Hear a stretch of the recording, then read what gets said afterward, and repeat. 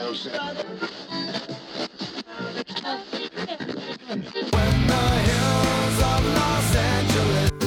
Angeles, I'm and most Hollywood nights.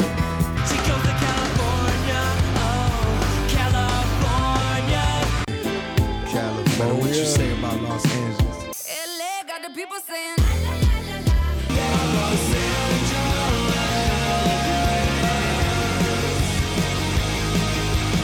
You're listening to Corner of the Galaxy on cornerofthegalaxy.com.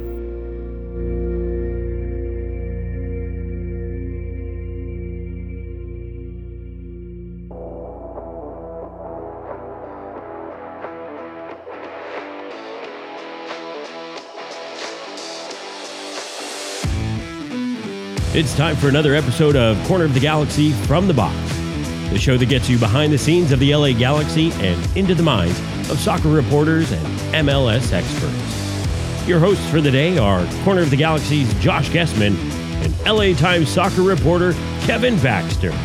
Let's start the show. Hello, everybody. Welcome to Corner of the Galaxy from the Box on cornerofthegalaxy.com. I'm your host, Josh Gessman, coming to you on a Monday, August 23rd. The LA Galaxy losing 2-1 on Friday night. It feels like it was forever ago, but on Friday night to the San Jose Earthquakes. We're going to talk a little bit about that loss, sort of where the LA Galaxy, certainly the reaction from Mr. Greg Vanney was one that we'll be paying attention to as well. And we've got a lot of stuff going on as the All-Star game kicks off. We're going to tell you about Chicharito. We're going to tell you about status for Saturday. So we have a whole bunch of stuff still going there as we enter an El Trafico week as well. That's right, LA Galaxy, LAFC at Banc of California Stadium coming up on Saturday on Big Fox. So a lot of things to get to, a lot of stuff to talk about. To help me do that tonight, he's driving right now. He's via telephone. He may cut in and out, and we may even lose him towards the end here, but we have Kevin, the Panda Baxter. Kev, how's it going, buddy? I am on the move. There was a picture someone posted the other day. They saw the Man City mobile, and I was streaking down the freeway, and they accused me of speeding, and I was. Well, today I'm talking on my cell phone to you as I'm driving, so that's two violations in the same week. But I am on the move. I've left South Bakersfield now. I'm on my way to a Players Association party or event associated with the All-Star Game. I am going to go through some hills here on the way from South Bakersfield, so you indeed, as you mentioned, you might lose me. But I don't know anybody with the Players Association. It seems like those are good people to know. Yes. So they invited me to this event, and I'm going to go to this event and see if I can make some contacts. And we will, if I drop the phone, that means a cop passed by. And then if I cut out, that means I'm in the hills. And at some point I'm going to stop because I'm going to get to the party, I think, or event before this podcast is completed. So we'll do that. By the way, before I forget, I was out at the El Salvador-Costa Rica game. And I got to see Pipo Gonzalez play. That was exciting for Costa Rica. But that was Saturday at Dignity Health Sports Park. A big crowd there. A lot of Galaxy fans on the Salvadoran side, mainly. You saw it. You did not go to the game, and you saw as many goals as I did, and I was at the game. But I just wanted to shout out to all those Galaxy fans that were out there. I went over and to their tailgate and visited with a few of them.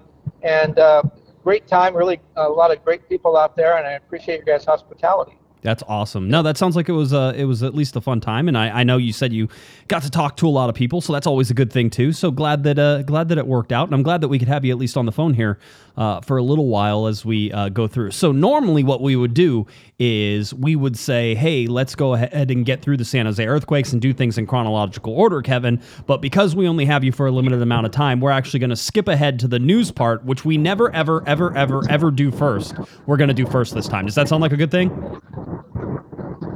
Yeah, well, it's because it's MLS All-Star Week, and so there's like news events created to make news. So we have one of those today. Okay, good. All right, well, we will talk about that. Well, the big news today, and certainly something that came out this morning, is MLS kind of under. I mean, they tried to almost bury the announcement, Kevin. They didn't do a good job of it, but they tried to bury that announcement. And basically that Javier Chicharito Hernandez and LAFC's Carlos Vela were both ruled out for the All-Star game coming up on Wednesday night, which means they won't be taking part in the Skills Challenge. It means they won't be taking part in the All-Star game itself, and that could have some other ramifications as well, right? Well, it does. I mean, Chicharito and Vela were on all the posters. They were on all the advertisements. there are big posters right now. I was at Bank of California today for the press conference. There are huge posters and advertisements all over the place. Every single one of them has Chicharito and Vela.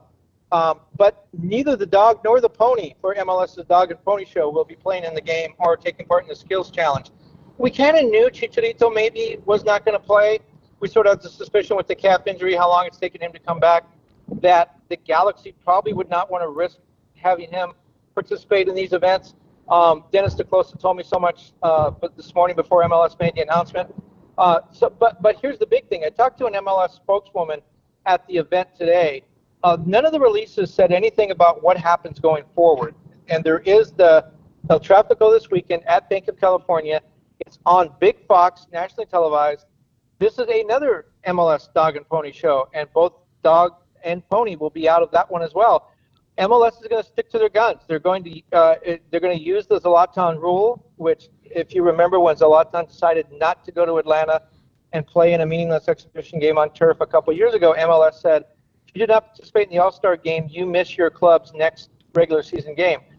The next regular season game is El Tráfico on Saturday. So both Chicharito and Vela will not be able to dress for El Tráfico. It's a big double whammy for MLS. They lose their two marquee guys from the first Liga MX MLS All-Star game, and these were the two people they wanted out there. They wanted people in Mexico to watch the game, to see Chicharito play against Guillermo Ochoa and some of these other guys. That's not going to happen, and then Chicharito's not going to play against Vela in El Tráfico. So big double whammy for MLS. They kind of outsmarted themselves twice. Kevin, can I say, and obviously I believe exactly what you're saying, but can I say even I find it hard to believe that MLS is this stupid whenever it comes to, making this decision. It's easy to sort of sit there and say, listen, Chicharito's been injured for a long time. Carlos Vela came out in the 15th minute of his game. He's obviously injured. All these things are real, and we know the difference between real injuries and fake injuries, and we should be able to adapt it. This seems like they're trying to be black and white when really they needed to be a little shades of gray here, and they're going to shoot themselves in the foot. They shot themselves in the foot once, and now it feels like they're going to shoot the other foot as they go through Saturday as well. Well, the Zlatan thing was different. Zlatan said, I am not going to play in an exhibition on turf. I'm not going across the country to do that. He was openly defining the rules, and I get it. Okay, that is a unusual case, and I think he's probably, if MLS wants to make this All-Star game be a big deal. Now, baseball, basketball, football, no other league does that. It's an exhibition, and they recognize that as an exhibition, and a lot of guys want the time off. So MLS says no. The reason here, what this is all about is MLS used to have its big sponsor parties, its kind of Super Bowl event for all of its sponsors. They used to have that at MLS Cup when MLS Cup was at a neutral site because they had months to plan for that event. Then when MLS correctly decided MLS Cup would go to the team with the best regular season record, well, they didn't have time to activate all their sponsors events. So all those things moved to the middle of the season, to the All-Star game. Liga MX, all 18 team owners, all 18 general managers, everyone's here for this thing. A lot of the MLS people are here as well. This is where the sponsors come. This is where they have the wine and dine them. I'm going to a union event tonight. So this is important for MLS, and so they've decided that all their stars have to be here. That's ridiculous. So you're right. They did, and you and I were talking before the show. I didn't expect them to go through with this. When I saw that two New England players, that Bruce Arena had pulled two of his starters from New England out of the All-Star game as well, that to me, nobody knows the MLS rules better than Bruce Arena. And when Bruce Arena pulled his guys, I thought, he found the loophole. He's going to get around this one-game suspension. He's going to make sure his guys play next weekend. Well, and that's why I went to an MLS spokesperson and said, are Vela and Chicharito out? And she said yes.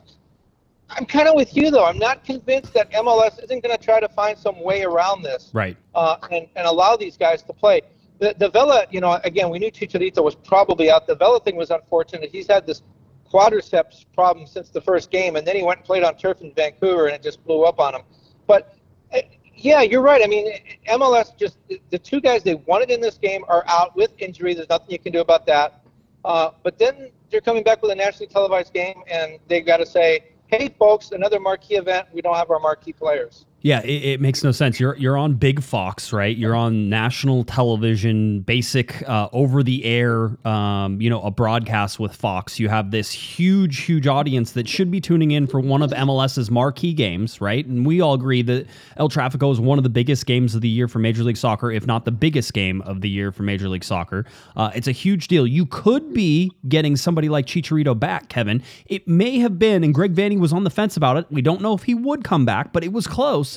And you could have this moment in El Tráfico where the cameras pan to the bench, Chicharito comes off the bench, and he's going to play the last 15 minutes with a tie game and possibility of winning everything. You have all this drama that you could build in by just being smart. Again, both of these players are not trying to circumvent the rules, Kevin. Both these players, at least with Vela and Chicharito, they're injured. I can't speak for New England and Bruce Arena and what they're doing over there, but Chicharito has been injured for 11 or 12 games now. This is nothing new, and everybody knows it, and he's just on the... You could have this... It's almost like whenever Zlatan came off the bench, right? You could have that moment, and MLS has decided, you know what? Nah, we don't need that moment, apparently. We're already having to tuck our tail between our legs because the guys who we have on every single poster both got injured, and neither one of them are at Bank of California Stadium to play against the Liga MX All-Stars. That's not a thing that happens anymore, and now we're going to shoot ourselves in the foot again by saying, oh, you know what? Chicharito can't even play. Even if he was able to play, he can't play.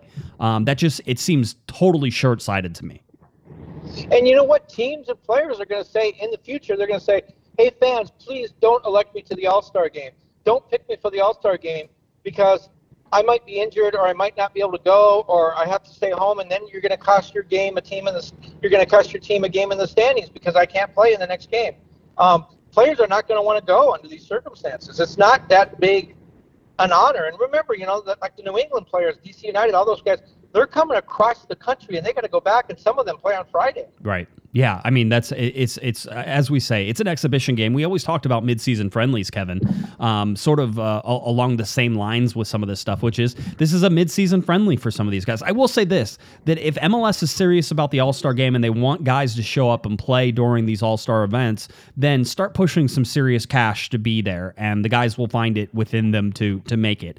I don't mean to be greedy, and I don't want to be, sort of just simple on this, but bottom line is if a guy's going to make, $100,000 because he's showing up to the All-Star game, then all of a sudden that means a lot, and you can even do stuff. And like somebody said in our chat room, Galaxy Goal says, even give the players double the money to those who donate their All-Star game earnings to charity. That like you could do a whole bunch of things that would turn out good. But right now is everybody doesn't want to play in some of these exhibition games, and you have a guy who's on just the edge of coming back with Chicharito, and you're going to rule him out for one big... Listen, I don't think it's that important to the LA Galaxy overall on what happens on Saturday. I think the Galaxy will have plenty of healthy bodies to play in, but you can't tell me the storyline wouldn't be huge, Kevin, if Chicharito is sitting there on the bench whenever this game goes into the last 20 minutes or so, and there's a possibility he could be coming in. That will keep people watching that game.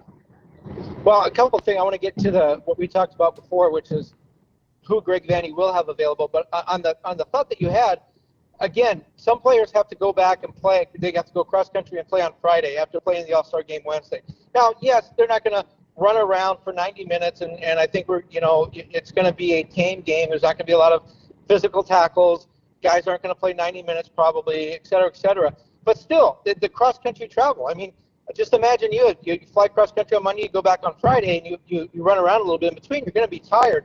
But, Sebastian Lletget did not make the team. He should have made the team, but he didn't. But imagine guys in his position just for a moment. Sebastian Lletget is going to probably make the U.S. national team for this first set of World Cup qualifiers. You would have a situation where Sebastian Lletget played Friday. He's got to play in the All-Star game Wednesday. He's got to do the skills challenge Tuesday. He's got to play in El Tráfico on Saturday. Then he's got to fly off and play 3 World Cup qualifiers in 8 days. And then he's got to return to the Galaxy 3 days later to resume the regular season. That's just too much. And because the LAFC coaching staff is coaching the MLS All-Stars, I got a chance to talk to a lot of their guys about this.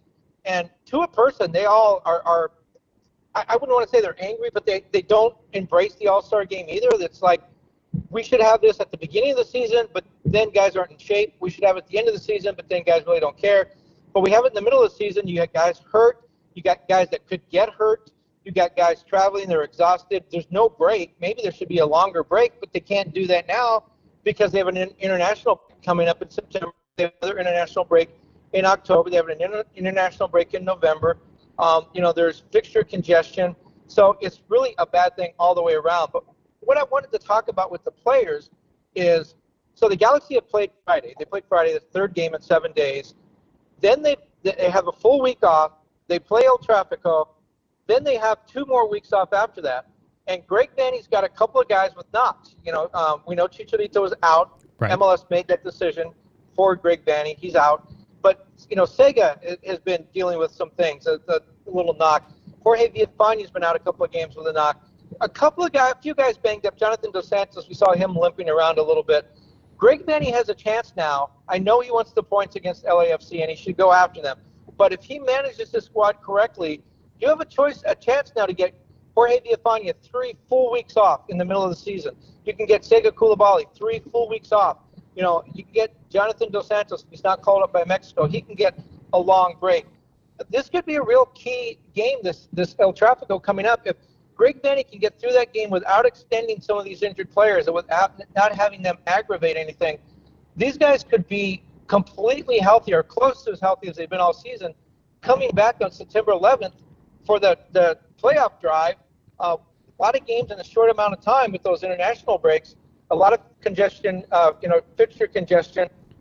This could be a part where Greg Vanney can get his guys healthy, completely healthy, if he can manage to get through this LAFC game without extending his guys too much. Yeah, it's certainly one of those things. And I think there's more than enough healthy bodies for him to be able to do that. Nico Hamalainen has been taking a lot of Villafaña's time. Coulibaly seems like he's okay. I imagine that they're not going to rotate anymore, and I think maybe Greg Vanney learned a lesson about his rotation against the San Jose game. I can dive into that a little bit as well. But you're right, and this is one of the reasons that Greg Vanney was shouting, we have 3 weeks to fix this, Kevin, right? He was talking about the defense after the game. We have 3 weeks, and he had to sort of backtrack on it, which was sort of like, obviously we want to get a result and a response coming up on Saturday. He goes, but realistically, we have 3 weeks to fix this, and this is that 3 weeks we're talking about. This is the 3 weeks of training and a whole bunch of other things that the Galaxy will actually be able to do, because I don't know if people know this. I imagine that they do, but the Galaxy haven't done any training recently, all right? And that's because with a schedule that involves, 3 games in 7 days,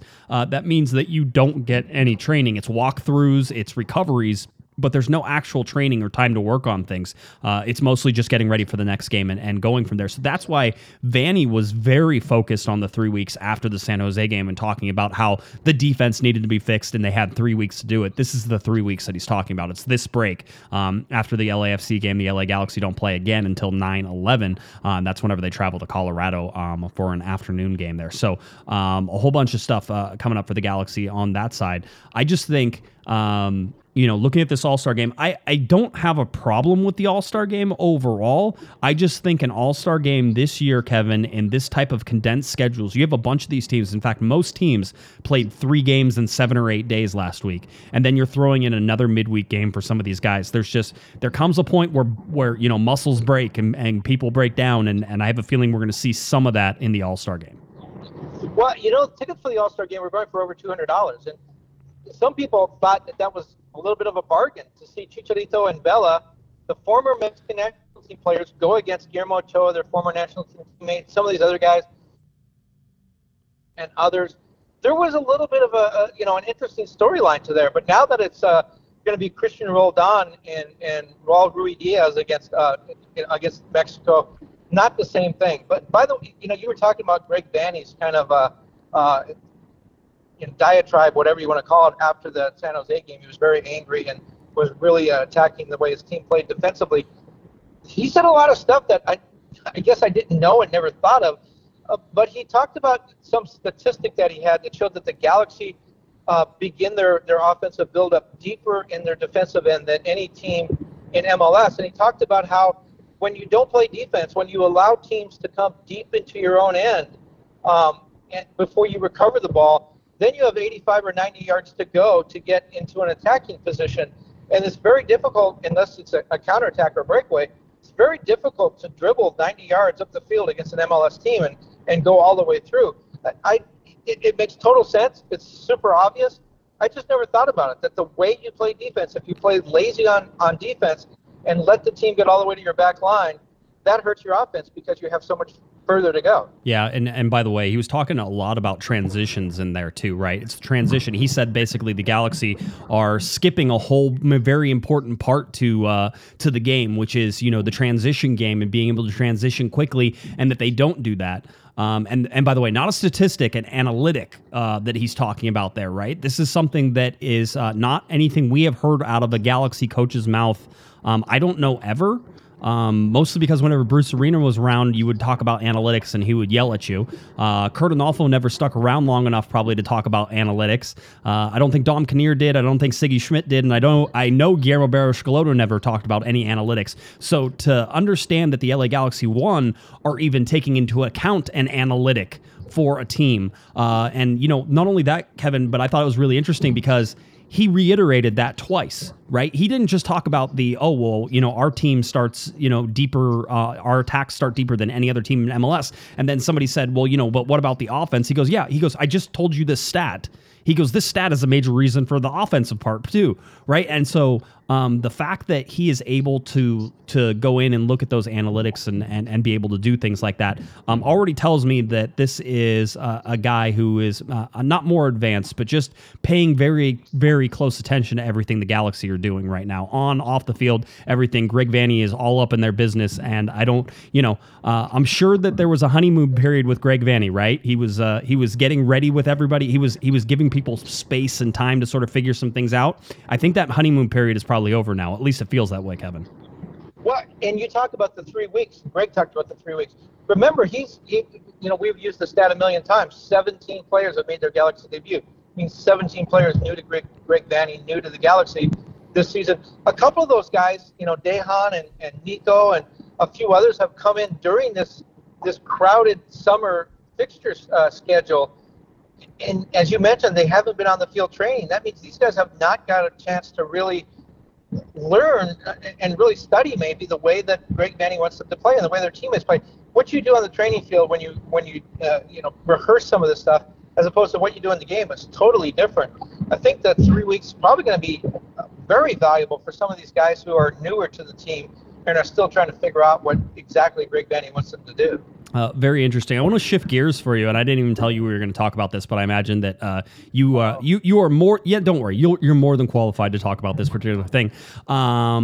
Jaime Ojeda was reporting on Twitter and sort of came up with something interesting. I saw it on Reddit. I picked it up. But basically, this reporter's saying, I'm hearing that the combined value of the regional TV package of MLS can be around $75+ million a year from 2023. Basically, that the league, MLS, wants to put your regional games, right? So not the nationally televised games, but the regional games that don't get that national televised pickup on like an ESPN Plus platform or a Paramount Plus platform. We've talked about this. And the big deal here would be that there would be no market blackouts and sort of the regional TV model would like go poof in a matter of seconds, Kevin. Now, I saw a lot of people looking at this and saying, well, that, the current MLS deal is $90 million. And so this is less than that. So what? Everybody's supposed to take a haircut and how things going. If I read this correct and I look at everything, Kevin, there's a national television, the national TV contract, which is the $90 million. This is on top of that. This is separate from that contract. So yes, they will be negotiating probably those things combined in some parts in some ways. But basically, you're looking at $75 million. Now, if you take $75 million, Kevin, and you divide it by the 27 teams that are out there right now, that's $2.77 million per team. All right. And if you're talking about the LA Galaxy, we know they're making around $5.5 million a year off their Spectrum deal. So if you're taking the 5.5 and basically you're chopping that in half, right? You're saying that the Galaxy would only get $2.7 million. I look at this, Kevin, and I say the LA Galaxy are never, ever getting another contract worth $5.5 million for their regional broadcast, at least not anytime soon, right? And so the $2.7 million is not a horrible place to sort of land if you're the LA Galaxy, and I would imagine that that's a considerable increase for some other teams that are currently maybe even paying to have some of their games broadcast on regional networks. Yeah, but it's not enough. The TV money is what's driving global soccer everywhere. MLS needs a much more robust deal than the $90 million nationally, and then for these local broadcasts as well. I think you're going to see a lot of this stuff go streaming. I'm not sure what it's going to do to the financial side of it, but you've seen ESPN Plus pick up the Bundesliga. The French league now is streaming. Even a lot of the EPL games now are on Peacock. So, and I've been told by TV people that the reason they're doing that is that's where the soccer viewers are. Guys like me, who are used to regular TV, we're not soccer viewers by and large. It's the 18 to 34, 18 to 44. And those people are very comfortable. My son's 27. He's never had a TV. He watches everything streaming. Right. And so that's where soccer is going. And whether there's money there or not, I don't know. But in talking to a lot of Liga MX people this week around the All-Star game, and in looking at why MLS really wants to have sort of this partnership and even perhaps someday a merger with Liga MX, it's all because of TV. And MLS is not getting the robust TV deals that other leagues are getting. The viewers in the U.S. are watching Liga MX. Liga MX games get way more viewers than even the best MLS games. So MLS is trying to push in and associate with Liga MX to drive some of those TV ratings. You may see things in the future where MLS is going to play Liga MX in more games than just the Leagues Cup and some of these other things, maybe even some regular season games. I'm not sure how that would work, but the idea to get MLS teams in front of Liga MX viewers and drive those ratings up so they can drive the TV money up. And everything in that realm is pointing to 2026. The synergy with Mexico and the U.S. leading up into the World Cup that the two nations will share with Canada. TV money is the future. MLS, as a league, has never made a profit. They need that TV money in order to turn that around. I'm just not sure that the kind of dollars you're talking about is going to do it. It may be a stopgap. It may get them through the next TV deal. But I look for that one not to be a 5-year deal. I look for that to be one that's going to stop right around 2026 when they're able to point to the World Cup and say, look how many people watch soccer, give us more money. Yeah, I mean, listen, again, there's national TV contract that is in the $90 million, and certainly I think everybody is hopeful right now that that's going to go up.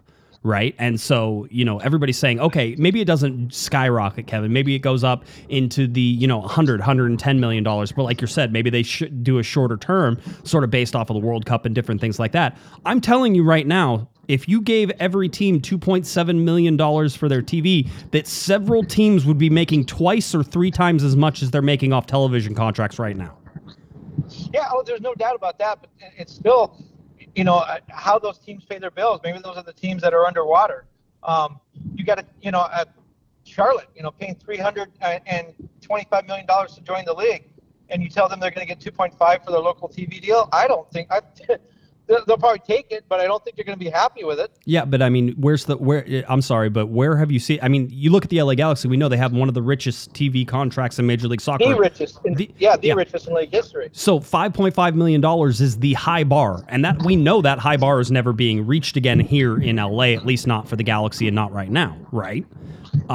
That's almost a given. We've seen that, LAFC has had some issues in terms of finding somebody to broadcast their games and getting that deal done. The LA Galaxy are coming up at the end of their contract with, Time Warner, which is now Spectrum. So that's going to go. I mean, all of this stuff leads into a streaming platform like ESPN Plus, like Paramount Plus, like all these other ones that I think everybody's subscribed to because we're all like watching soccer from all over the world. And that includes, all of the out of market games in Major League Soccer.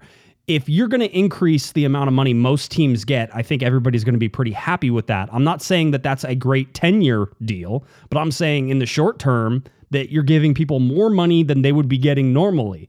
That's a win. That's a win. That's a win for teams if you're getting more money than you would normally be getting on a TV contract. It's interesting you mentioned kind of in passing, and you didn't really elaborate much on it, that some teams may be paying for their games to be broadcast. I know that Chivas USA did that in its end days, and I know that's a sad chapter in MLS history, but they paid for their games to be broadcast on TV. They paid for their games to be broadcast on the radio, and they were able to sell advertising whatever they could to sort of recoup some of that. But I think you're probably right. I think there probably are some teams in some markets that don't get any TV revenue or very little, whatever they can sell, whatever ads they can sell. Yeah, I mean, those would be the teams that would be extremely happy with a deal like that.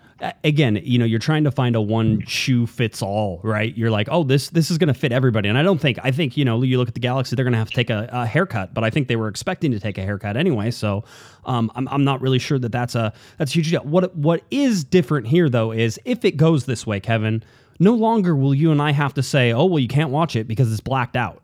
That doesn't happen. And so that sounds like if you're eventually moving to that model, I think everybody's a lot happier. And, all the people, listen, I like all the people who work for Spectrum, and I think they do, as good a job as they will allow with the money that they get, right? I mean, basically that's all bare bones stuff anymore. For what Spectrum does. But before there was studio shows and all sorts of other things. And that went away whenever they realized that the viewership wasn't there and therefore, the advertising opportunities of the whole deal. So that has been a very bad deal for Spectrum, a very good deal for the LA Galaxy. We've talked about that many times. But having said that, it's time for that to go away. Lots of people are very upset with Spectrum. You can't watch things when you want to, so they could just, go away. And so whenever you look at what this could possibly be progressing to, I think that they're going to, as a league, that they're headed in the right direction. The money may not be there right now, but it's going to be there. It's going to get better. And I think that if you're headed in this general direction where you get to package everything together, there's lots of things I think we've talked about on the show, which is how do you even do that, right? Because you still need local teams to broadcast the games. You still need local production crews. You need a lot of things that have to happen in order to do all this stuff. And I don't know who pays for that and how that works, but that seems to be sort of where we're headed here pretty quickly, is that everything will be together. There will be no blackouts. And wherever you are in the United States, you will be able to watch the LA Galaxy on your phone, on your computer, on your smart TV, all sorts of things like that. So for me, that's where it sort of goes. I would also like to point out that one of the reasons the LA Galaxy have a YouTube radio station, Kevin, is because in order to be on radio or on anywhere else, you have to pay a significant amount of money for them to do that, and they didn't want to do that. So they just put it up on YouTube, and therefore people can stream that audio and get that audio whenever they want it, and it's basically a much lower cost to produce those things than if it was actually broadcast over terrestrial radio. Well, a couple of things about what you talked about is that when Spectrum signed that deal, which was $55 million for 10 years. That was just shortly after they had started to broadcast the Lakers. Remember, they signed that multi-billion-dollar deal with the Lakers. The deal was they needed summer programming when the Lakers weren't playing. And they thought, sports was relatively cheap. They thought there'd be an audience. They didn't think they were going to make a killing, but they thought they could recoup their money. So they did the studio shows, which were really good. I thought they had they had Spectrum in Espanol. They did, Galaxy stuff in Espanol. They did games. They did, the shoulder programming in Spanish. They got their hats handed to them. They got no viewers at all, period. I mean, the ratings were to get any kind of ratings at all, I think you have to have like 100,000 viewers or something. They got 0.00. They got no ratings at all. Right. So it just didn't work out, and they lost a ton of money. And this is why, LAFC was not able to get a partner. They had to go to YouTube at first, and now they're on KCOP. The only people that are going to be unhappy with this new streaming thing is me, because I'm going to need tech support to figure out how to get this app on my phone and how to log onto my computer and get that stuff. Oh my God. You're so old. Yeah, you're gonna have to help me. I am. Get off my lawn, you kids. You act like you're 70, and you're barely 10 years older than me, and you're like, I don't know how to do any of this stuff. I mean, Larry is almost 70, and occasionally he'll ask me for help on some things. You're worse than he is. I'm always asking you for help. I know. I feel like I'm the COG tech support guy sometimes. That's okay. My son worked at an Apple store for a while, which was awesome because now he knows how all the Apple stuff works. So that, he probably did anyways, but now I can actually call him and say, hey, how does this app work? What do I do here? It works. That's it. Luckily for you, this will be easy. So the streaming stuff, we'll see where that ends up going. But it's one of those things we focus on this program, is talking about the TV money, talking about where the LA Galaxy can get some things, and how they get their money and how they make money. And we talk about season tickets. And most of the time, this is why whenever you look at the $5.5 million the Galaxy get out of Spectrum, this is why they're still dependent on walk-ups and on season tickets and on people being in their seats and buying game tickets. That's one of the reasons the LA Galaxy really focus on this is because there's not a ton. They're not getting $25 million a year out of their TV contract, right? And so that's, you sort of have to look at that whenever all of these things come together, because eventually it comes down to Uncle Phil, Phil Anschutz, and how much money he wants to spend, knowing that, he's not bringing in a whole bunch of money. Now, we could certainly talk about the value of franchises and how they've been skyrocketing, and how any losses any of these guys say, that they get all the time has pretty much been erased by the overall market value of a club, especially like the LA Galaxy, in the market. If you were to sell them, how much money could you sell them for? And so, they do valuations for those every year. 700 million, 750, 800 million, 900 million. I forget who the latest person did the valuations and where the LA Galaxy sit, but that's why we look at these things and say, okay, there's more to this, but we want you to have the full picture on that as well. So there's a grain of salt to all of that. And Chris Klein told me this when we were on the road with the Galaxy. Was last year, I guess. It was like 2 years ago. Yeah, the opener. Yeah, whatever. The one in Houston, Chicharito's first game, and the Forbes list had just come out and had all these rankings of how much the teams were worth, and Chris Klein said, do you buy that stuff? And I go, well, it's Forbes, it looks good. And he said, look at, I think it was Cincinnati was the team. I think that was the one Meg Whitman or someone had just bought a share of, and they spent like $500 million for like a quarter share. Mm-hmm.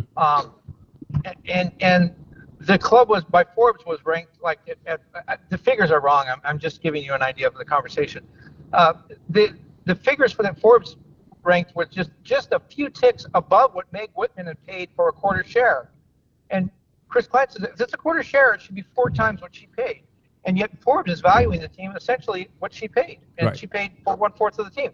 So, MLS loves this stuff. The more muddy the water can get, the less we know about what teams are worth and how much they're paying for players, the better for MLS. But at some point, they're going to have to open their books to somebody. We know the league continues to lose money. It's just, I wish they'd be more transparent, because it'd be great to know how much salary cap space the Galaxy have, and how much the league is losing, or how much the league is winning, and how big of a deal is this All-Star game. Hey, if MLS wants to make the case that all the sponsor activity around this All-Star game, is worth 1/10 of their revenue, maybe people will feel different about it. But right now, it just looks like a meaningless exhibition that that the league feels is important and nobody else does. Yep, absolutely. How are you doing on timing there? Or do you need to go? I am trying to find the event. I'm just about there. I'm told it's here on San Pedro Street, which, if you ever have a chance to drive down San Pedro Street in downtown LA at night, please never do it. But I think I am near to where I'm supposed to be. Okay, well, why don't we let you go, because I can transition into talking about San Jose. We will thank you for your input. You go find your place. You go get there. You go smoosh and make your contacts with the MLS Players Association. All right. I will do that. Thank you. All right, Kev. Thanks as always, and don't worry, I'll tell everybody where they can find you at the end. So drive safe. All right, Kev. Thanks, buddy. Bye-bye. All right, there goes Mr. Kevin Baxter. Glad we could have him on for a little bit at least. A lot of stuff I think that was important, and Kevin and I were trying to figure out how to do this, and obviously Kevin wanted to cover that event. He was trying to get me to do it, and he was like, hey, let's do the podcast from the event. And we're like, this goes back to Kevin being the dinosaur. Kevin, how do you suppose we do a live podcast from a party, which I imagine will be like, people schmoozing, talking, loud. I mean, generally loud, the whole deal. How do you suppose that works? He's like, I don't know. And I'm saying, okay, we won't do it. We won't do it. How about we just get you on the phone while you're driving, and then we could go ahead and do that. So that's where we're at. Let's see. I could go through a whole bunch of different things. Let's see. I don't know. Kevin's like, I would say that Kevin's actually trying to call me back, but most of that time it just means that he's like, he hit buttons he wasn't supposed to hit. So we will let him be as we go forward. I wanted to get to some of the San Jose game. I think the San Jose game is important to sort of check. I think it's important to take a look at. I think that if you thought the LA Galaxy, didn't have any problems, that the San Jose game probably exposed those problems, and more or less the Colorado game as well. For some reason was getting a lot of flack on social media saying that I said that the Galaxy were tired, and I have never once in the Colorado game or the San Jose game said the Galaxy are tired, because if you look at the LA Galaxy coming into this, they were on the same schedule as everybody else, but they were at home. Okay. And because they were at home, they should have had the advantage. They had the advantage against Colorado. All right. And they certainly had the advantage against San Jose. San Jose was playing its third game of 3, 2 at home and then 1 on the road. Yes, it's a short trip. It doesn't matter. If you get on a plane, you travel, you lose that advantage. All right. If you look at Colorado, they played Saturday at Houston and then Tuesday at LA.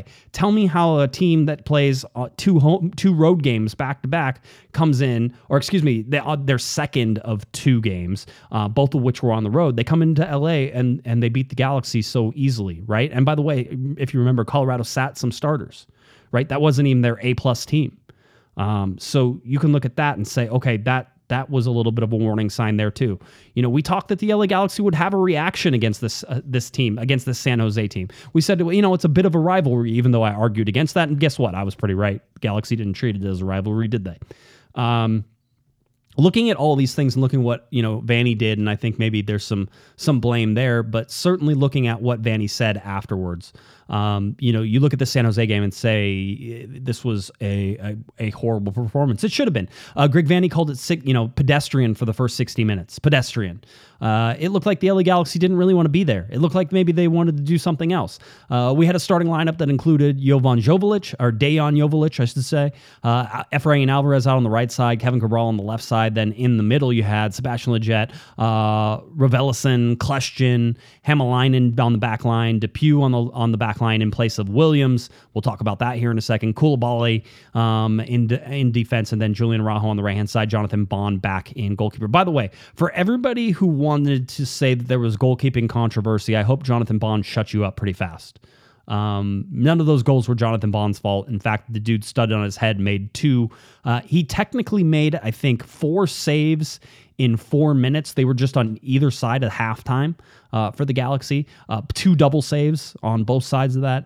If you look at the expected goals in this game, it really wasn't even that close. The game flow, by the way, has this very close. The actual expected goals, at least on the MLS site and what they were looking at, shows San Jose at 2.5, the LA Galaxy at 1. I think it's generous to give the LA Galaxy 1. By the way, the goal that they scored on Victor Vasquez, hooking in a corner kick, I guess it's an Olympico.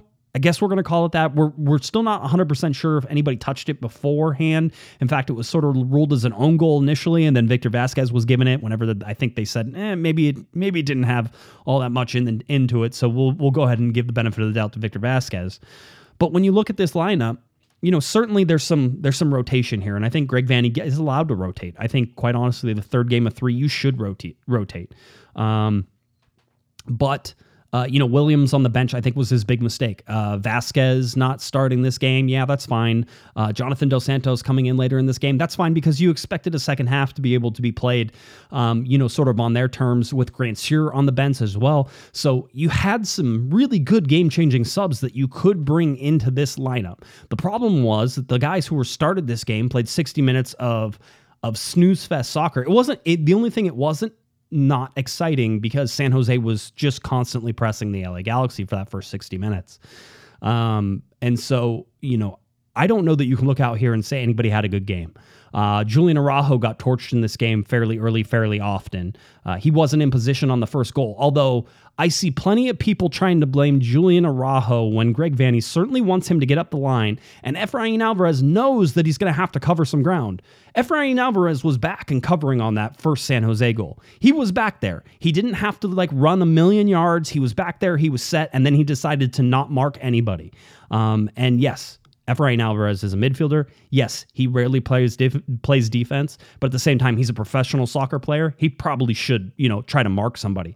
Koulibaly got pulled into the center. Nick Depew starting certainly, I think, unhinged Koulibaly a little bit. I think that Depew can play with Williams. I think that Koulibaly can play with Williams, but I think if you're going to take Williams out of this, and maybe there was a more reason than just rotation, maybe if there was something that you could see, maybe he had just a little bit of a knock, maybe they were worried about something, maybe blah, blah, blah. The whole deal with if any of you watched Ted Lasso, you had Roy Kent talking about how, you're not in the locker room with these guys. You can't look them in the eyes. You can't do this stuff that you see. Perhaps there's more to the Williams story than we know. I'll tell you one thing. If you look on this, whose name you don't see on any of the lineup cards is Dan Steres. He's not on the bench. He's not on the starting lineup. He's nowhere to be found. I asked the LA Galaxy. They told me it was a coach's decision. I don't know that I believed them. So I did some more digging. It is a coach's decision. So whatever Dan Steres did, or whatever the coaching staff thinks they're doing right now, Dan Steres isn't in that. But if I'm a betting man, you put Dan Steres back there with Coulibaly, I think you get a better play out of him. I think Nick DePuy has been good at times in relief of Williams or Coulibaly, as we've seen him sort of play. And I thought that whenever Coulibaly looked like maybe he got that concussion, that Nick came in and played fairly well. But again, next to Williams, when you sit Williams, then you don't get that same sort of bite back there. And I think that they were disjointed. I didn't like the connection, and you saw on the first goal, DePuy lets two players sort of slip in between them. Coulibaly sees the two players, runs into the center. Araujo's working back, but apparently was working on counter press and didn't counter press hard enough, and therefore was late behind the play. Alvarez gets back and decides to do nothing. Wide open header for Ebobisse, and that's the first goal. And by the way, San Jose could have scored 3 or 4 goals before that. So, and by the way, I want to make this very clear. Williams was not benched. He was rotated. All right. There was no punishment in this. There was Greg Vanney saying, hey, this is a guy I need to give a little bit of a rest to. And by the way, he did this to many people, right? Again, Vasquez on the bench, Dos Santos on the bench, Grandsir on the bench. We told you, I think, earlier on that Grandsir might be getting a rest in this game because we expected him to get a rest in the previous game, and then Cabral came out and wasn't able to play, and so then Grandsir had to go in. And so with Cabral back, able to play, then Grandsir gets his little bit of a rest. And he is a guy you're going to need to get rest from, right? Because he is the LA Galaxy's Ramon Alessandrini right now, a guy who is giving 110% on the field. You're going to need to protect those guys. Super important you protect those guys, because those guys will run through walls, they'll get injured, they'll do all this stuff. And there is this stretch of games coming up for the LA Galaxy that is just the ugliest stretch of games you've ever seen. Now, we talked about the 3 weeks. We can talk about all that fun stuff as it goes. But whenever you look at this LA Galaxy game, Greg Vanney certainly sees something, and if you listen to his postgame, he says, we cheat on offense, we cheat on defense. He goes, our mindset is we love to play offense, right? But nobody wants to get back and play defense. And so these are the things that you're looking at whenever you're saying, okay, what did the Galaxy do right and what did the LA Galaxy do wrong? And so those are things to pay attention to. Vanney was... Vanney was a little upset. I can actually play you some of this. I think it's important that you hear this, and I'm sure you have heard it. If you go to cornerofthegalaxy.com, you can watch the entire press conference. Lucky for me, I got the first question. I was hoping maybe I didn't, because I felt like this would be the time that Greg Vanney would get upset. This is Greg Vanney. By the way, people are calling him Vregani, right? If you watch Ted Lasso again, you'll get that reference. This is evil. Greg Vanney, whenever he's talking. This is about, I think, as mad as he gets, certainly with us. He's not angry at us, but he's certainly frustrated with the LA Galaxy. I thought the first 60 minutes were pedestrian. It was slow. It was just blah. I think our defending in general is just not good enough. We give away too many chances. We give away too many goals.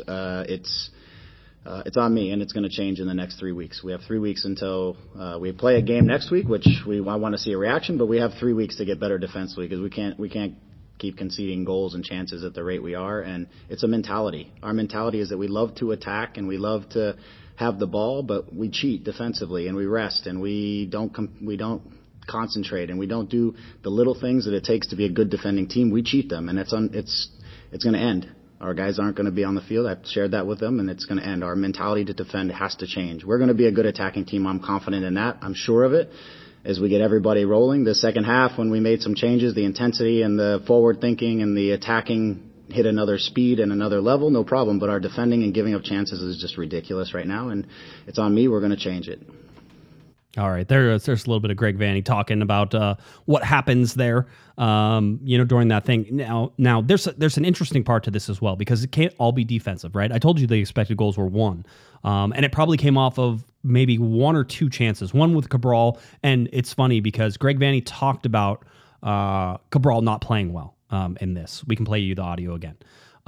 We can talk about just the verticality, and Greg's like, he says, you can say what you want about Kevin, but at least he's running vertical runs. At least he's trying to open up those seams.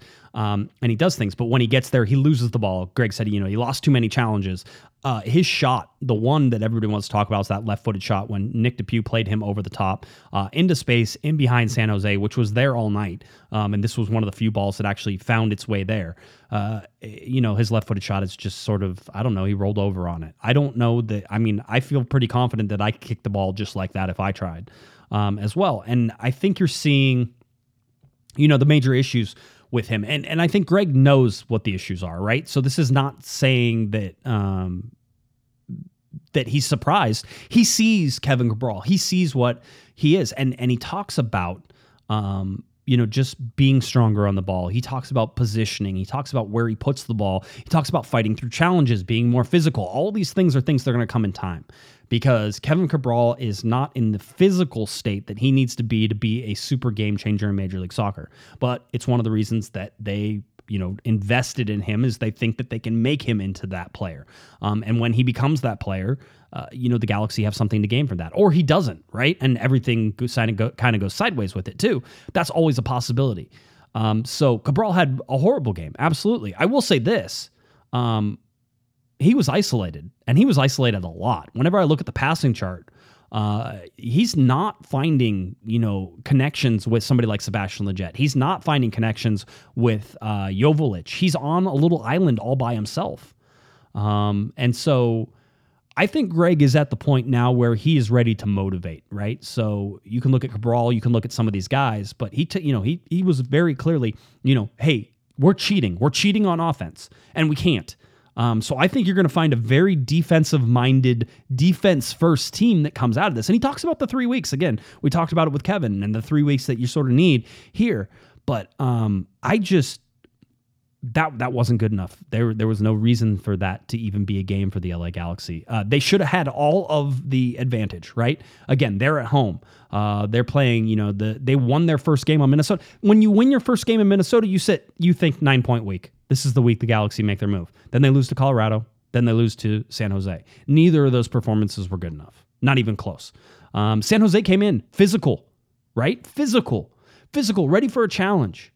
Where was the edge for the LA Galaxy? Outside of, and I will certainly agree with this, Cabral was getting beat up on early in that game, and Armando Villarreal, the referee, did absolutely nothing about it. I think that took Cabral out of his game. Now, he needs to be mentally tougher, but Villarreal needs to do more for that as well. He got undercut 2 or 3 times before there was even a yellow card in that game, and he was not calling fouls that were clear fouls. The initial 45 minutes from the referee was not good enough to establish 2 chippy teams that were sort of going after it, and you could just see it escalating more and more and more and more. And so that's on the referee for some of that. But at the same time, Kevin Cabral got to be mentally tougher than that. 100%.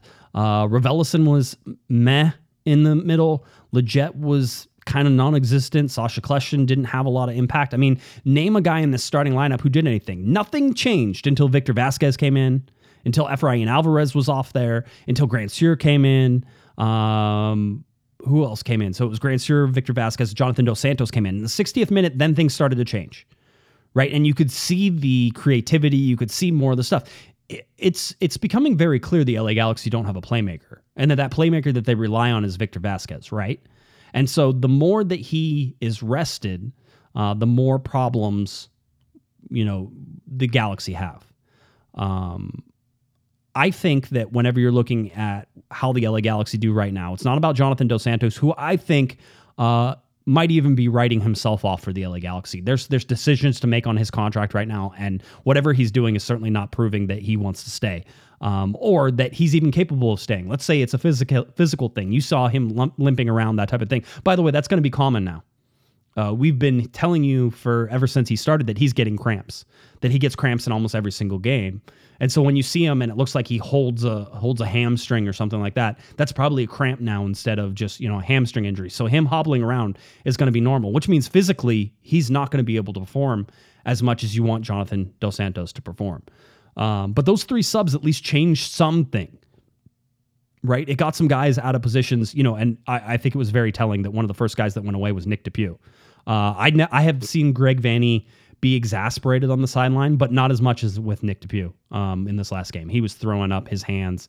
And so it's very clear to me that if you want to see, a starting lineup for the LA Galaxy that is going to be competitive, then Victor Vasquez needs to start. Now, he seems to be set up to be able to start on Saturday. And so if you're expecting him to start against LAFC, I think that's something that you should see. I think Grant Sear is now set up to play on Saturday as well. I think Jonathan Dos Santos is ready to start on Saturday, and you have a full week. Greg Vanney should have his pick of people that he sort of wants to take from here on out. So, no, the San Jose game has no excuses. The LA Galaxy were in positions to take advantage of Colorado and San Jose and did neither. All right, so there's problems. Are there insurmountable problems? No, and it was funny. I told this story on Twitter, but I'll tell it here as well. I've known Taylor Twellman for a very long time. I've told you guys that on the podcast. And if you heard the good stories that I have with that on some of the other podcasts, I'm sure you could run through them and sort of see. But I was texting Taylor beforehand, and I'm saying, well, maybe I'll run into you. I don't know if they got you guys locked in a bubble or whatever, but if I run into you, I'll say hi. And so I went into the press box, and Taylor was sitting there with John Champion. I hadn't met John yet.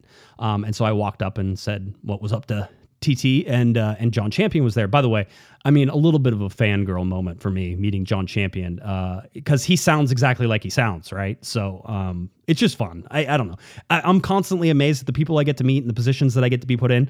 But I was sitting there talking about the LA Galaxy as the quote-unquote LA Galaxy expert to Taylor Twellman and John Champion before the game. And so we were talking about it. And John Champion asked me, he goes, the goal differential tells me that the defense isn't that good. What do you think? And I stood in front of him and I said, I said it right to John Champion. I said, for me, they're not as bad as that goal differential. Can you imagine being the guy, me, who told Taylor Twellman and John Champion right before the game the Galaxy defense isn't as bad as their goal differential, and then watching that team come out and absolutely lay an egg on defense? You could say, I know people want to also criticize the offense. Go ahead, criticize the offense. Have fun. I'm less worried about the offense right now. I'm more worried about what the defense is, because they're not this bad, right? We've watched them. They're not this bad. I guarantee you they're not this bad. This goal differential, this 0 goal differential thing is driving me nuts, because I've been watching them saying there's no way. They're not this bad, because they have some good pieces. I think Derek Williams is a good piece. I think Julian Araujo is the best right back in Major League Soccer right now. I think Koulibaly, we're still out on him. I think Nico Hamalainen has been great and probably could be a starter for the LA Galaxy. I would love to know whether the Galaxy have a purchase option on him, because right now I'm like, young kid, 6 foot, sign him up, make him the left back of the future for the LA Galaxy. But he's on loan from QPR.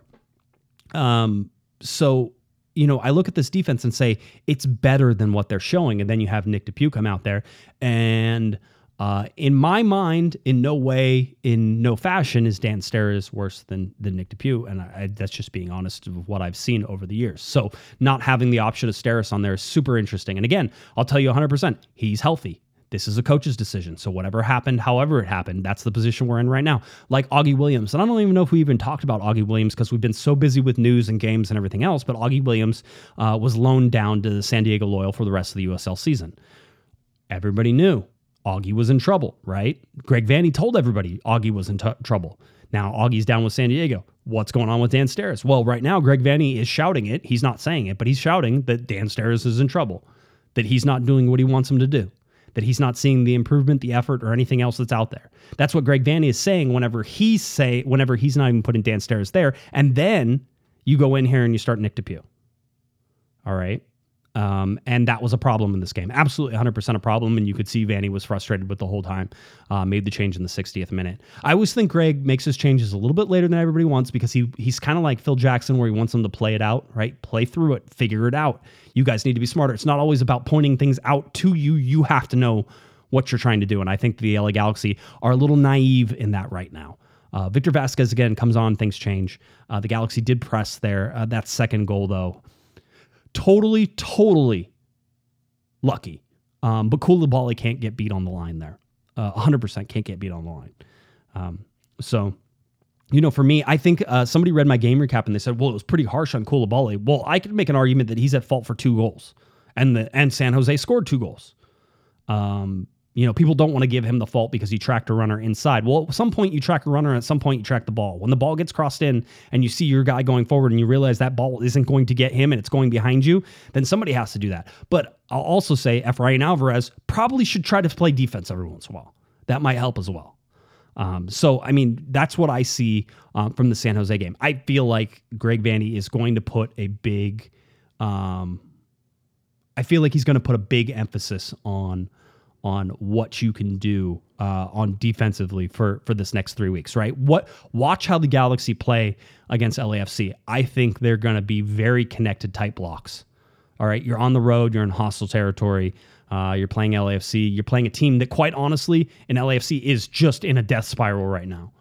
You have a chance to knock them out. If you can't read that as the LA Galaxy, if you can't get up for that game, we talked about spending sort of your emotional currency on a San Jose game. Well, good news. The LA Galaxy spent 0 emotional currency against the San Jose Earthquakes because apparently they forgot that was supposed to be a rivalry game. All right? They're not supposed to listen to me. All right. I said, I don't think that the LA Galaxy think this is a rivalry. I don't think that it's a rivalry anymore. I completely discounted it. Guess what? I'm not a player. All right. Those guys should have known that was a rivalry. And you can say, oh, there's new players. Guess what? Sasha Kljestan is on this team. He knows it's a rivalry. Sebastian Lletget is on this team. He knows it's a rivalry. Talk about the guys who have been here before. They knew this was a rivalry game. All right. Some moron podcaster doesn't get to decide whether something is a rivalry, just like Bob Bradley doesn't get to decide whether or not it's El Tráfico. All right, you have no control over that stuff. All right, I just want to get to that. That's the deal. Is the LA Galaxy absolutely did not show up, did not spend any emotional currency. They did not try to match the intensity that San Jose had. Bottom line. That's it. They did not, when the bell rang, they did not meet it. All right. And that's the stuff that Greg Vanney will not tolerate. And you heard him getting ticked, which, by the way, is a lot of fun. It's fun to hear a coach. And fun is like it's fun because it's different, right? A lot of times Greg Vanney is a very measured guy. He's not measured here. He's angry. He's still able to articulate everything, by the way. And I just think that's so interesting. I mean, most of the time, Greg Vanney will talk for 4 or 5 minutes at a time. He is angry, so he's only talking at like 1 or 2 minutes. That's how it goes. I will tell you right now that LAFC is ripe for the picking. We were going to talk about it on Thursday night. We'll get you ready for that game on Thursday night, but they're ripe for the picking now. If you're the LA Galaxy, you smell blood in the water, you want to go after them. That being said, getting a point there is still a good point. All right, getting points on the road is still a good point, but eventually you're going to have to try to make up some of these points you dropped. Bottom line, make up some points you dropped. If we go over some of the stats as we move away from the San Jose game here a little bit, I just wanted to point it out. This is a big deal, and this continues to be a big deal, so pay attention to it as it goes down. When you look at the percentage of minutes played by the LA Galaxy's designated players, these are the highest paid players on these teams. Right now, the LA Galaxy are hovering at 56.8% of the total available minutes have the designated players played. Kevin Cabral has the most at 84.6%, but Chicharito, 45.8%. Jonathan Dos Santos, 45.1%. All right, there's not enough. And the LA Galaxy are missing Chicharito, no doubt about it. All right, they need that game changer in there. Okay, they need that game changer. And he's not there. He needs to be back on this field. That's why getting him back for Saturday would be huge. Yes, you put in a guy for 10 minutes at the end of the game. Abso-freaking-lutely. You would put Chicharito in for the last 10 minutes of an El Tráfico. If you're losing or if you're tied, even if you're winning, you put him in for the last 10 minutes. How would you not do that? You need to start getting him spun up. So MLS's decision is ludicrous. By the way, I still don't know if that's going to be the final decision, but I mean, that's what they're going to say. So, I mean, whatever is what it is. When you look at the LA Galaxy, the percentage of the time they get points, right? We talk about wins, losses, and point percentages. So whenever I say when you get a point or better, right? So a win or a draw is what we're measuring there, right? So the LA Galaxy have won 52.4% of their games. They've lost 38.1% of the games, and they've gotten a point or better 62% of the time, basically. That needs to be higher, all right? The point or better needs to be higher. When you play bad, you want to get a point. When you play well, you get wins. When you play bad, you don't get losses, you get a point. Galaxy need to be better at that. That's what you're expecting down the stretch. And certainly that's what you're looking at coming up in September when the LA Galaxy have 5 games and 4 of those games are on the road. Okay, a midweek game, I think, is in Houston. A midweek game. You get 1 midweek home game. Woohoo! That's something to watch. This is going to get worse for the LA Galaxy. We talked about 2019 being that maybe this team is going to mirror that 2019 team. We're starting to see that. Okay. Remember that 2019 team barely made the playoffs, ended up winning a game against Minnesota, went to the next one, lost to LAFC. All right. This is what this team is shaping up to be right now. They're sitting a little higher up in the table, which may look good for them. And the fact that nobody is sort of catching them right now is a good thing as well. But just be really careful with this. When we look at home points right now, the LA Galaxy have 22 home points for 1.83 points per game. Their average is higher than that, though. Over the entire life of the LA Galaxy, their average points per game at home is closer to 2. It's 1.89, and right now they're at 1.83. It needs to be better, and certainly 2 back-to-back home losses, back-to-back losses for the first time in a game, all right, is not something you want to see. Away points, 13 points so far on the road. They had 8 points total in 2020. They had 17 points total in 2019. The LA Galaxy should get more than 17 points on the road. I think they're a better team this year. And if you look at the average, 1.44 points per game on the road right now is higher than their average, which is 1.2. And in 2019, they averaged 1 point per game on the road. They need to keep this in the 1.4 to 1.5 range, win games on the road. That is super important. We've seen some regression here as we look at all the LA Galaxy teams across 21 games and where the Galaxy sit. At one point, we were saying this is the 3rd best start for the LA Galaxy in team history, the 4th best start. Well, we're sort of starting to tread into the middle now.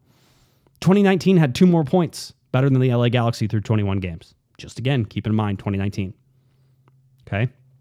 35 points right now for the LA Galaxy, 37 in 2019, 36 in 2016. If you want to look, 34 points, though, in 2014. Not saying the LA Galaxy can't go on a run. All right. 2012, they only had 27 points through 21 games. Again, not saying you can't go for a run. 2011, which was one of the best years for the LA Galaxy, 39 points through 21. Not too far off the pace. So as much as we panic, we have to look at the history. We have to look where it is. The problem is you're not trending up. You're trending down right now. The LA Galaxy need to be trending up. 1.67 points per game is their average right now. 1.52 across all LA Galaxy seasons is the average. Just LA Galaxy goals scored. This is interesting. Okay, here we go. There's progress. We can say that there is progress. Are you ready to make progress? Here we go. Through 21 games, the LA Galaxy have scored 32 goals, conceded 32 goals. If we project that over 34 games, right around 52 goals each, right? Score 52 goals, give up 52 goals. If we compare that to other seasons, we will see that the LA Galaxy from just the year over year, basically defensively, if I told you the LA Galaxy were a better defensive team than they were in 2020 by a long shot, I don't know if you would believe me or not, but you should. Because if we project the 22 games that the LA Galaxy played, if we projected that into a 34-game season, which is the standard sort of season right now, the LA Galaxy would have conceded 71 goals. The LA Galaxy right now are on pace to give up about 52 goals. So we'll say 51. So that's 20 goals better than they are in 2020. But if we go to 2019, we can see they're actually fairly similar again. LA Galaxy were projected to score, and they did score 58 goals in 2019. LA Galaxy on pace to score 52 goals right now. Defensive goals in terms of how many they gave up in 2019 was 59. The LA Galaxy are on pace to give up 51. The defense is even better right now, as long as they continue on this pace, than what it was in 2019. But it's hard to separate those, right? But there is progress, so don't freak out. There is some progress. I don't want to act like it's all doom and gloom all the time. It's not. If you look at August and how many points per game the team has sort of gone through here, right now averaging 0.71 points per game in the month of August. Not great, but with a win against LAFC, that could really do good for the LA Galaxy whenever you look at 3 wins, 2 losses, 1 draw, and a very busy month. I think you'll take that if you're the Galaxy. So a win would look really good hanging there. A point isn't horrible. A win is better. And so that's something that you want to, again, keep an eye on. If we look at table position, the LA Galaxy have just dropped down from 3rd place for the first time since basically week 7, week 8, somewhere in there. They're now in 4th place. So 4th place in the Western Conference, 5th place overall in the Supporters Shield. And as we look, the LA Galaxy's longest single season losing streaks per year. So we say what was the longest losing streak in each of these years, right? Well, in 2020, there was a 6-game losing streak. In 2019, there was a 4-game losing streak. Right now, the LA Galaxy have just matched their longest, which is the 2-game losing streak. This is the longest they've done that. That that can indicate some things. I don't know that we're seeing much indication of that. If we go into the longest winning streak, though, it's also 2. The Galaxy have won back to games a couple times. But in 2019, they also went on a 5-game winning streak. Where's one of those? Where's one of those swings for the LA Galaxy as they continue out? So, yeah, that's sort of where we sit with this team right now. A lot to prove. I think anybody who says that they should be worried about the offense more than the defense hasn't been watching this team. I'd be happy with the 0-0 draw in some of these games if the defense could start standing on its own 2 feet.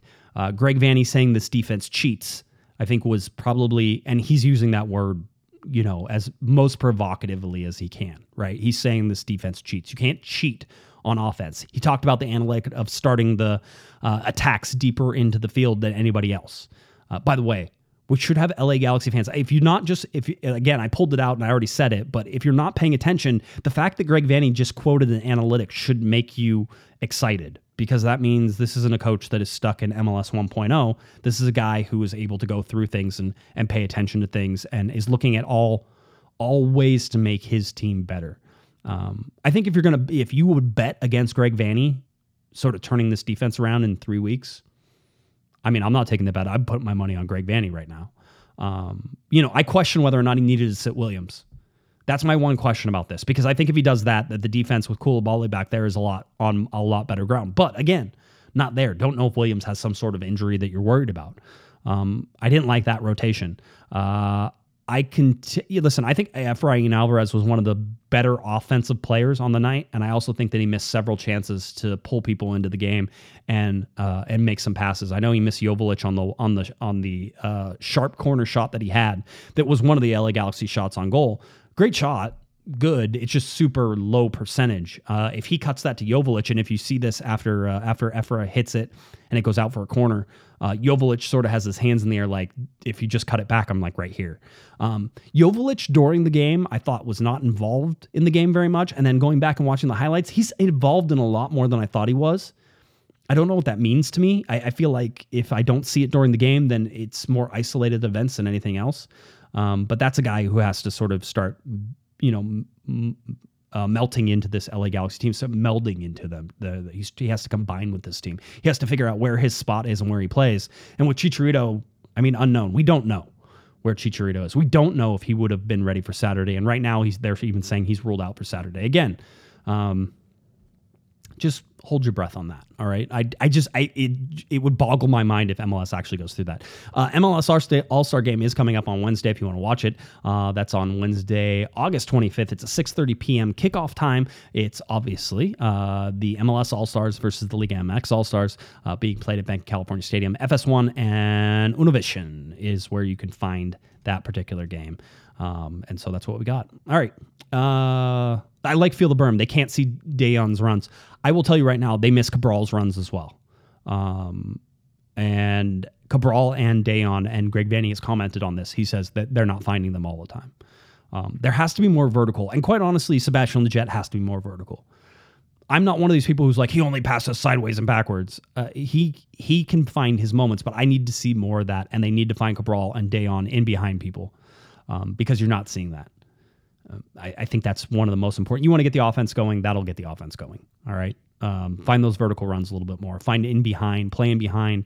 Greg Vanney talked against Colorado as we were comfortable playing in front of them when we should have been trying to press to get in behind them. I felt the same with San Jose. San Jose played well. They were up for it. They knew what they wanted to do. That's a team, again, I think is a little more mature than the LA Galaxy, but certainly has had its ups and downs, its trials and tribulations. So you get that. The LA Galaxy already beat San Jose twice this year, I think. Is that correct? I think so. So this was the third game. So if you look at that overall, if you win 2 out of every, 3, that's pretty good. It just doesn't always guarantee you that playoff game at home. LA Galaxy, I don't know. I'm sure I could poll the chat room here, but I'm sure you want an actual home playoff game. Wouldn't that be fun? Playoffs, home. I still feel like this LA Galaxy, I am not as big of like the sky is falling as some people. This team can play well. You even saw it against San Jose. This team can play well. Maybe they have a problem of trying to pass the ball into the back of the net sometimes. Maybe they have a problem of moving sideways more than vertical in those final moments, and I'd like to see some more vertical passes. Cabral has to work on his finishing, bottom line. Greg Vanney will sit him. Absolutely 100% will sit him. It's just, I don't know that we're at that point yet, right? This is when you need him. This is when you need his confidence ready to go. So you better be building him up, and he better be learning. And if you're Cabral, you're tired, all those things that you didn't expect, you're in a new place, all that takes up, your mental capacity, and that's mentally draining. All of these things, learning a new language, being in a new place, learning a new team, all these things take up all of that mental time and space, and he's got to figure out a way to fight through it. Luckily, he's young. He's 22.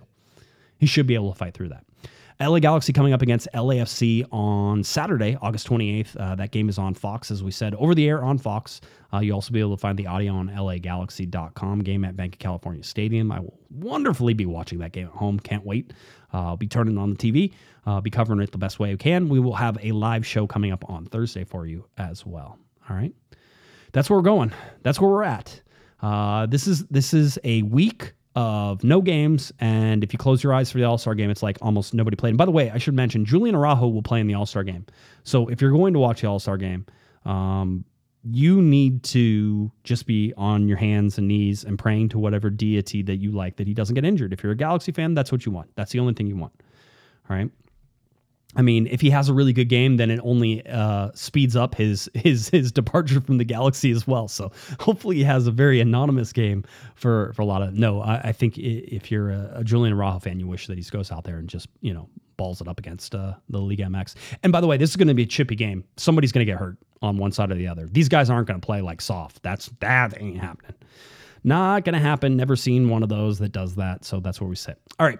Like I said, we will have a live show coming up on Thursday. I think Erica will be in. If not, we'll find somebody else for that as well. But we'll get you ready to go for the El Tráfico on Saturday. And sort of we can do the post-mortem on what happened at the All-Star game. And hopefully we'll have a definitive 100%. Although Kevin's reporting is perfectly trustworthy. I know who he talked to. I know where that came from. So MLS is saying that's the rule and that's what they're going with. Super fun. Super fun. Can't wait for them to be like, oh, the ratings are down in El Tráfico. Yeah, gee, I wonder why, guys. Yeah, sometimes the stupid rules end up being stupid.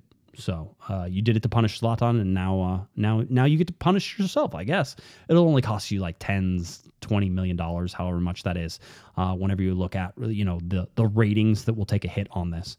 But we'll see. Maybe Chicharito won't even be ready. There is a LA Galaxy conference call coming up on Thursday with Greg Vanney and selected players. I don't know that we know the players that will talk yet, but we'll know that probably on Wednesday whenever that goes out. So that way we can be ready on Thursday for it. So we'll get an update on all of the injuries and what Greg Vanney has in mind for LAFC coming up on Saturday. All right.